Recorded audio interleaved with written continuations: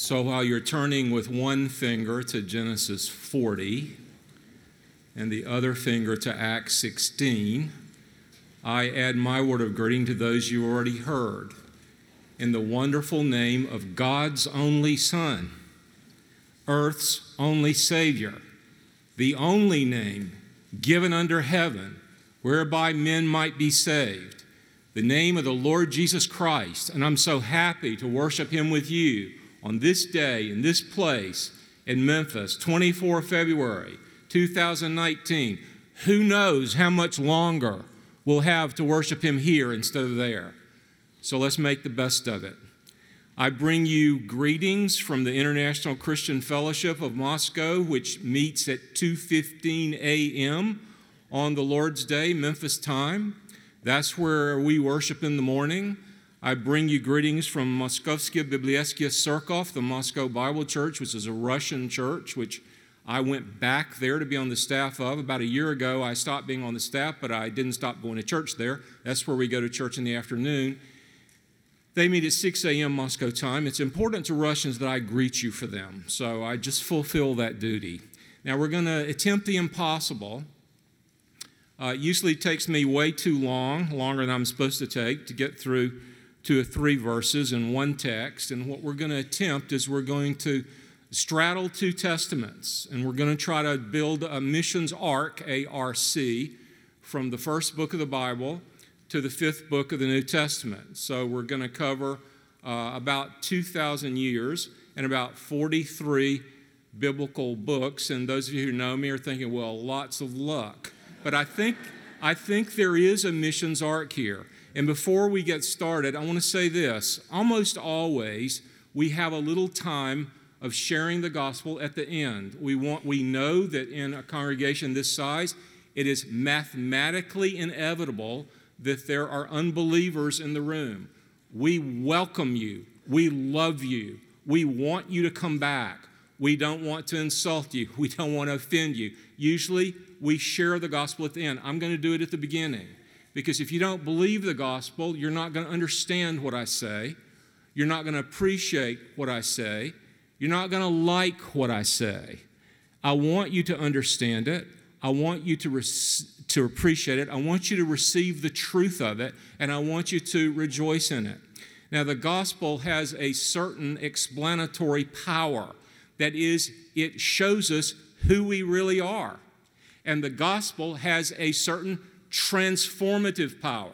That is, the gospel can make us somebody that we're not and somebody we never could be without the power of God, which comes through the gospel, specifically in that deposit of transformative power in a man, the man Christ Jesus, whom we love because He is our Savior and whom we serve because He is our King. Now, in the words of the great Timothy Keller, the gospel presents us with an intolerable offense. That offense is as follows. We have no spiritual merit to commend ourselves to God. We don't have a minimum of righteousness that would make God accept us. We have to get that merit, we have to get that righteousness somewhere else. That may be offensive, but it's true. But the gospel combines an intolerable offense with an unbelievable compliment. The offense is that we are in fact so unworthy that the only way God can endure our presence in His heaven for 10 seconds is the sacrifice of an infinitely loved, infinite worthy person. That's offensive to the point of insult to our flesh. The Holy Spirit can make it palatable. The Holy Spirit can make us cling to that like a life raft in a sea of drowning and trouble. And that's what many people who worship here regularly have prayed that the Holy Spirit would do with you in this room. Now, here's the compliment. That infinite price was paid. It was paid. That's how much the sinner is loved. That the price that was paid, the payment was made. And so we plead with you. Admit that you're a sinner. that you cannot save yourself. Listen, if you compare yourself to me, if God were comparing you to me, you'd have no problem. You get to heaven so easily, no problem at all. But you know what? He doesn't compare you to me. He compares both of us with himself. You know what that means? It means we're in trouble. It means there is an unattainable standard of righteousness that we can never reach up to on our tiptoes or our highest jump. Jesus takes us to the standard through his righteousness. He pours out his blood to make us clean. He pours out his righteousness to make us whole and acceptable and to give us a new status, so that when God looks at his Son on the cross, he sees our sin and he punishes it with a fullness of wrath, so that he can look at those who accept that as a payment for salvation and take those repentant, believing sinners to heaven and reward us with an eternity of love, an eternity of grace, due to Jesus, his only Son. That's the gospel. Won't you believe it? Won't you believe it? Missions is making a gospel plea in another place, far away. Evangelism is making a gospel plea close up in the place where we live. How hypocritical it would be for us to pretend to care about missions far away when we don't care about the lost people all around us nearby. So we make the plea. Now, the story of missions is the story of redemption. Normally, I think I will do it. I sort of say I'm not going to read the text, but I will read the text. The story of missions is the story of redemption. Redemption means to be set free. If you study New Testament Greek, you're going to get a little verb list of the regular verbs, the paradigms. The normal paradigm that's chosen is the Greek verb luo. It means to untie. It means to loose. It means to set free. The theological adaptation of that practical word to loose is to redeem. To redeem. There are other words. There's more formal words. Ex agorazo, to buy out of the marketplace of sin. The story of missions is the story of redemption. And we're going to tell the story of redemption. We're going to try to tell it really fast. The story of Joseph is the story of redemption. The story of Joseph is the story of a redeemer hated, a redeemer rejected, a redeemer falsely accused and punished, though he was innocent, but a redeemer who, with all that against him, redeemed anyway. Now, I have no hesitation in saying, without apology or qualification, the story of Joseph is the greatest story in the history of the world. You say, well, you mean in the Bible? No, I mean in the history of the world. You say, well, you mean spiritual story? No, I mean all stories. You're talking about theology. No, I'm talking about stories. I'm talking about all stories. And the more pious among you will say, well, wait a minute. What about the story of Jesus? Precisely. That's why I made the claim. Because the story of Joseph is the story of a brother loved by his father, but hated by his brothers and rejected. It's a story of a hated brother who was cast into a pit of death, but who came out of that pit alive. It's the story of a brother whose plan of redemption was believed on by the Gentiles before it was believed on by the Jews. And so he saved the Gentiles. Physical, not spiritual. He saved the Gentiles first, and then he saved his brothers. He was exalted to the right hand of a power on high. He was given a Gentile bride. Does it sound familiar? It was meant to. And that's why it's the greatest story in the world. The claim I will make is that the story of Joseph, the story of a redeemer, is the beginning of missions. It's the birth of missions. It's the birth of prison ministry. I will claim that in the history of missions, Genesis 40 is the birth, And Acts 16 is the zenith. And I would like for us to track the arc from one testament to another. Could a profound scholar make an argument that there's another birth? Of course. Could a profound scholar make an argument that there's a higher zenith than Acts 16? Of course. Could I be wrong? Of course not. Just kidding. Just kidding. Of course. But while I have the microphone, I'll make the case, okay? You know the story, so I'm not going to read all of it. In honor of God and His Word, let's stand. Genesis chapter 40. I'm only going to read a little part of it. Joseph is already in prison.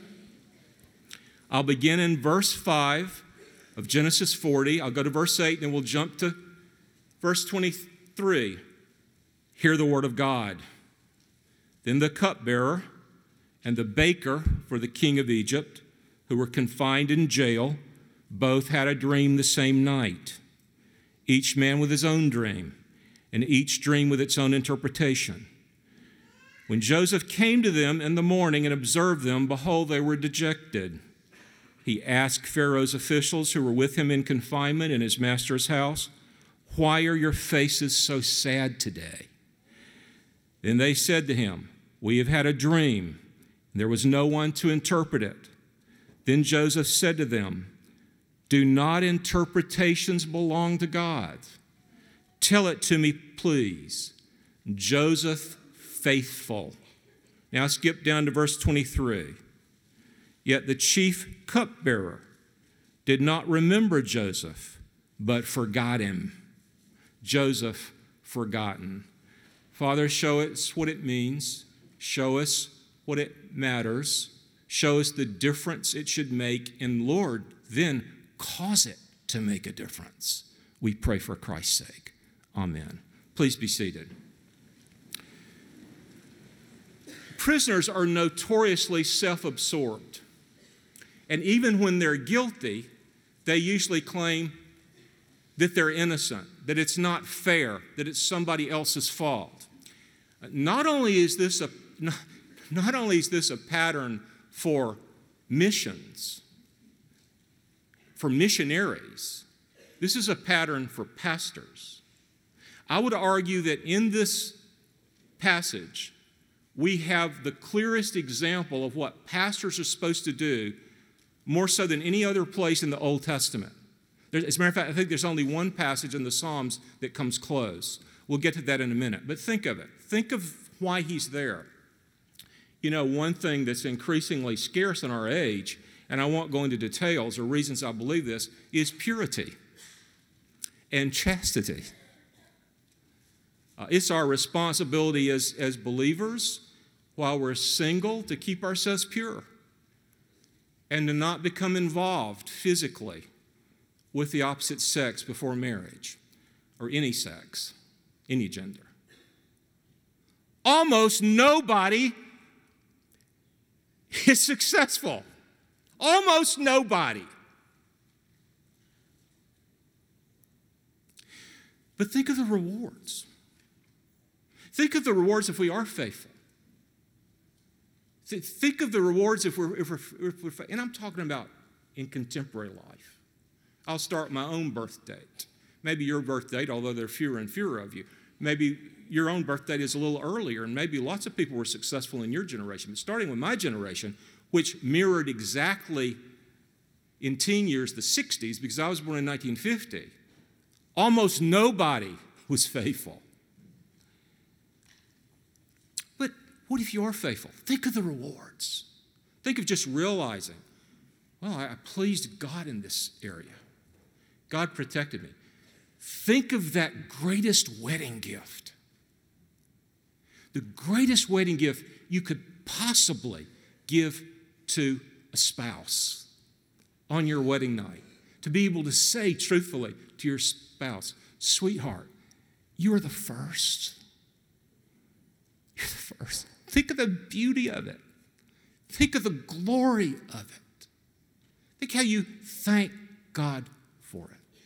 So purity and chastity, they have their rewards. But wait a minute. Let me ask you a question. What if by being pure, you were punished for it?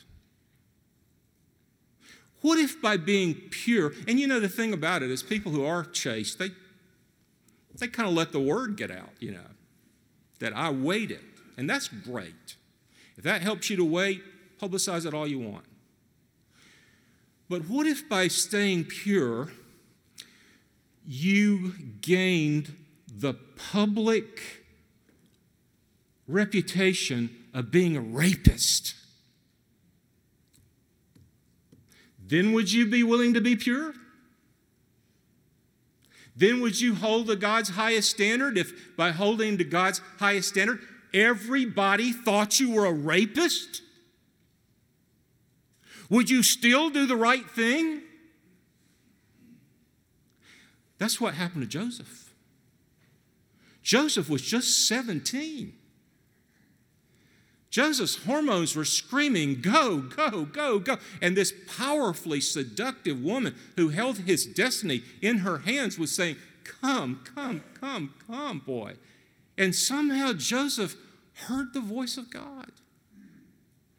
And somehow he said no to his own flesh and no to that woman, that powerful woman. And said, I will not betray my master that way. I will not betray my God that way. And he did the right thing, and he was punished for it. What must he have thought? So we catch him now in prison as part of his punishment. By the way, I think Potiphar knew the truth. It says he was upset, but it doesn't say who he was upset at. I think he was upset at the situation. I think if he believed his wife that Joseph would have been summarily executed. I think Potiphar knew men. I think he knew what Joseph was, and I think he knew what his wife was. But we catch him in prison. Now, in that situation, in prison, Joseph did what a pastor does. What does a pastor do? He doesn't think about himself. He's not obsessed with himself, absorbed in himself. He's alert for to others. And he studies their countenance. That's what a pastor is supposed to do. He reads their countenance. And he said, what's wrong? Why are you so sad? In a way, it was a stupid question. Well, it could be that we used to have this swell job in the palace and Pharaoh honored us and now we're about to die. That's probably why we're a little bit upset today. But in fact, that really wasn't it. What was it was they'd had these dreams and they didn't know what the dreams meant. I can't dwell very long here, though I would love to. So what does Joseph say? Look at what he says. Genesis 40, verse 8. Do not interpretations belong to God? Can't God tell you what his dream meant? Christian, let's learn this right now. Let's settle this. Let's answer this question. Why did he believe that?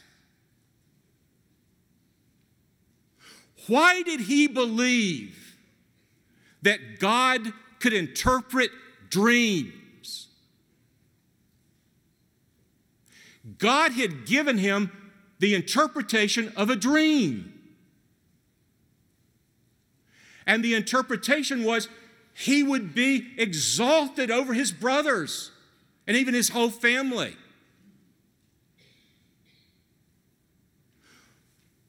What was 100% of his experience to this point in his life? 100% of his experience. Not only did that not happen, the opposite of that happened. Where did he get that buoyant, joyful faith in God? That conviction that God can interpret dreams. Where did he get it? He didn't get it from the Bible. There wasn't a Bible. He didn't get it at church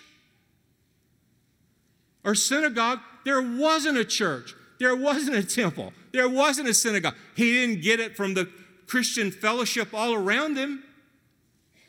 He didn't have any fellowship. Where did he get it? somewhere, somehow, some way, by some miracle, he had a deep trust in the character of God, a deep conviction of the loftiness and perfection of God's character against all the tragedy of his experience. What's the principle? God's character is not tied to my difficulty. If I have a wretched and a rotten time, that doesn't mean anything bad about God. We encounter suffering, unbelievable suffering. I meet unbelievers and they try to charge God with suffering. I never minimize the suffering. I said, let me tell you something, friend. The gross volume of suffering on this planet is far greater than you've ever imagined. Let me tell you something else. The goodness of God, the perfection of God, the loftiness of God, the trustworthiness of God is far beyond my feeble powers to articulate. And both those realities exist in tension. And one triumphs over the other. One trumps the other in the convictions of the believer. And Joseph, somehow, 2,000 years before the cross, hundreds of years before the writing of Torah, was a believer. And he ministers. And he's faithful. And he's forgotten. His father gave him a coat that he didn't give to his brothers, his human father. His heavenly Father gave him a dream, two dreams really, but the dreams were as one, that he didn't give to his brothers.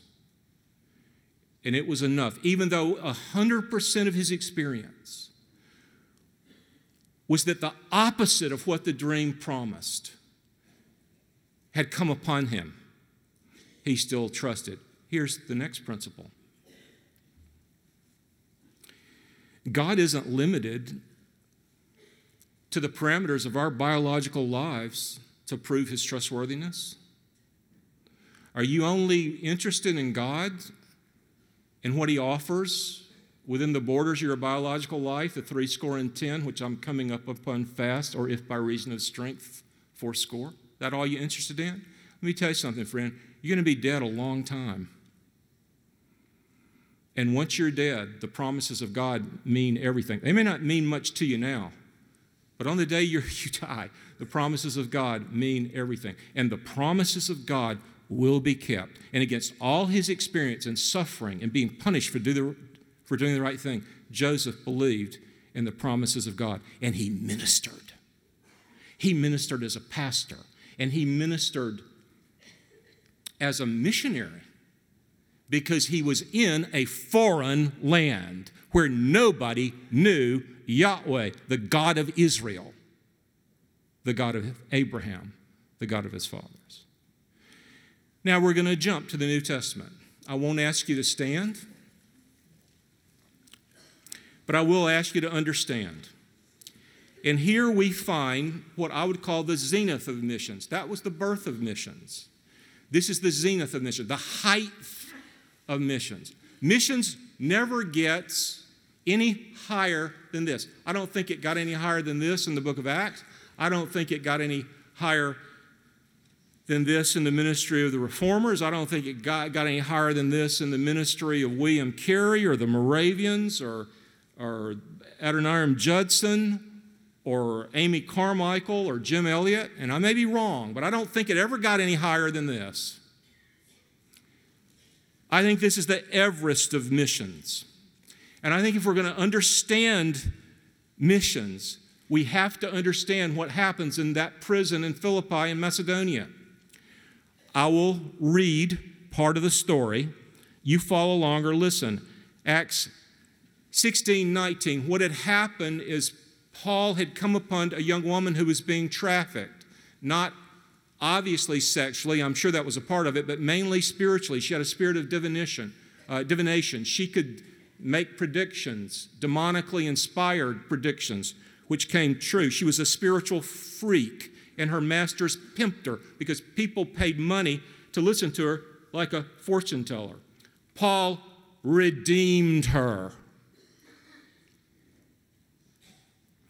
And when he redeemed her, her masters saw that their heart of profit was gone. Let me tell you something. You know what's almost as dangerous as communism? Capitalism. It's all about money anyway. And when her masters saw their profit was gone, they seized Paul and Silas, dragged them to the marketplace. We'll skip down. They ordered them to be beaten, verse 22, with rods. When they had struck them with many blows, think about that. When they struck them with many blows, they threw them into the prison. And not just the prison, but the inner prison. Not just the inner prison, but their feet was fastened in the stocks. Acts 16:24. Now, I probably shouldn't share this. I had to get out the plunger this morning. The only tool I know how to use. They didn't have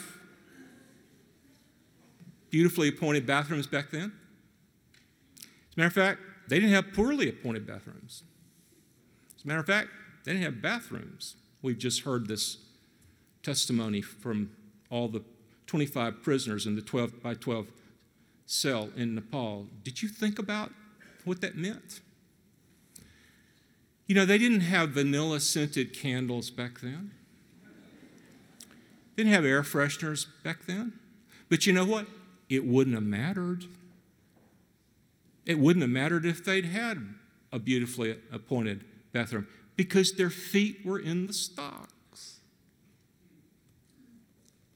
So that after a little while, their clothes, which were already soaked with their blood,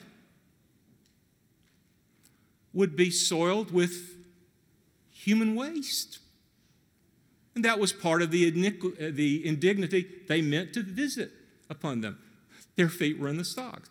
And they're thinking about the fact, just as probably Joseph was thinking about those dreams that the Lord had given him and interpreted, they're probably thinking about, you know, we were trying to go to Asia Minor, and we got this vision, and this vision bid us come to Europe. We're going to talk about that tonight. We're going to bore down deeper in Acts 16 tonight. We're going to ask the question like, what are we supposed to do next? How do we find out what God's will is? How do we know? We'll talk about that tonight, God willing. And you know, the call to come here was clear. It was supernatural. God sent a vision, a dream in the night. And here we are with our feet in the stocks. Now, what do you do in a situation like that, Christian? What do you do when you do exactly what you believe God told you to do? Scenario ensues. What do you do? They sang hymns. They worshiped. They worshiped God. Because the goodness of God was not calibrated to the difficulty of their personal experience. They didn't hold God to account because they had interpreted God's promises in a way that he didn't deliver it. That's what happened to John the Baptist in Matthew 11. He was in prison too, but he didn't count on that as the role of the forerunner. And he was staggered to a degree that he sent his disciples to ask Jesus, Matthew 11, well, are you really the one after all? He saw the Holy Spirit fall from heaven. He heard the voice of God sound from heaven. But you see, his personal tragedy was so deranging that he had to ask Jesus, whom he'd recognized when he was a preborn, are you really the one? That's how deranging our personal disappointment can be. We trust God and our lives fall apart. And we think, should I have really trusted him? Yes, you should have. Because your story's not over. So they're singing and they're worshiping the God who landed their feet in the stocks, and they can't go to take care of their personal hygienic needs. That's where missions landed them. So they sing hymns. And so they worship. And the prisoners were transfixed. God sends an earthquake and the chains fall off, the stocks fall apart.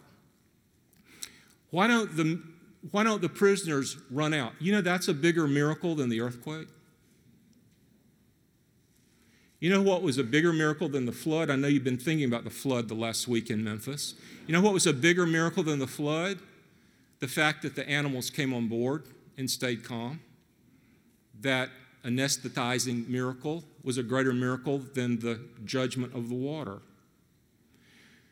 But those prisoners had been watching, and those prisoners had been listening. And those prisoners knew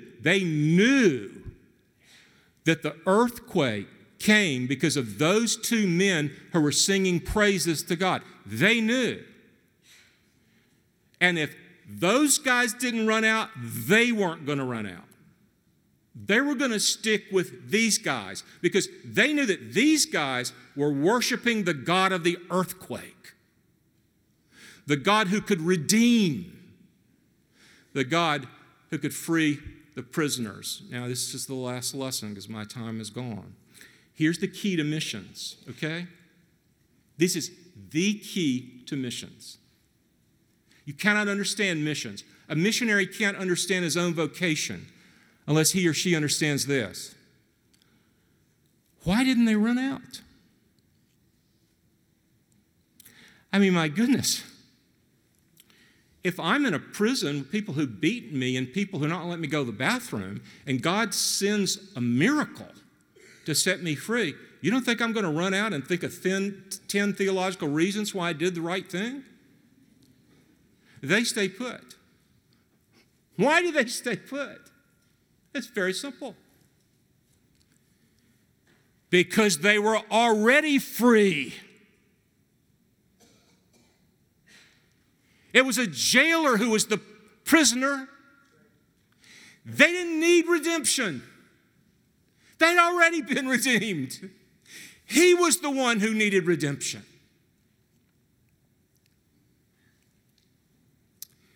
The message of the majority religion of the Mideast is we're willing to die for a chance to kill you. If we die in jihad, doesn't make any difference because our reward is going to be great. It's the greatest fleshly thing a man can imagine. This is a different message. This is the message, we're willing to die so you can be saved. We're willing to die so you can live. We'll talk about this more tonight. This is the message of Christianity, which has been rejected in the West, which is why the West is being lost. What the West is saying in Europe and in North America to the adherents of that majority Medicean religion is, no, you don't have to kill our children. Don't bother. We'll do it. So the demographic of Europe is a little over one child per family. The demographic of the invading Mideastern religion is 8 children per family. I went to Europe 32 years ago. 32 years from now, Europe will be Muslim. Every projection says that. Not a few right-wing kooks, not a few Christian missiologists. Economist Magazine, Time Magazine, the Washington Post, the New York Times, everybody says that because it's demographically inevitable. Because the Muslims have babies and the Europeans kill babies. That's why the belief system matters. We're seeing an exchange and a change and a metamorphosis of civilization. The West is disappearing. The West got started here, and we'll talk about it tonight, because they said, you don't have to kill yourself. We're not going anywhere. We're willing to stay. We're willing to die because your soul is precious. Your soul is precious because our Savior shed his blood for your soul. And if our Savior can shed his blood, we sure can shed our blood because our blood isn't as precious as his. That's the message of the gospel. That's the message of Christianity. That's the burden of missions. Joseph redeemed his brothers because he was a redeemer. Paul and Silas redeemed this jailer because they were redeemers. That's what missions is. That's what missionaries do. And that's what they did all along the ark. Amen.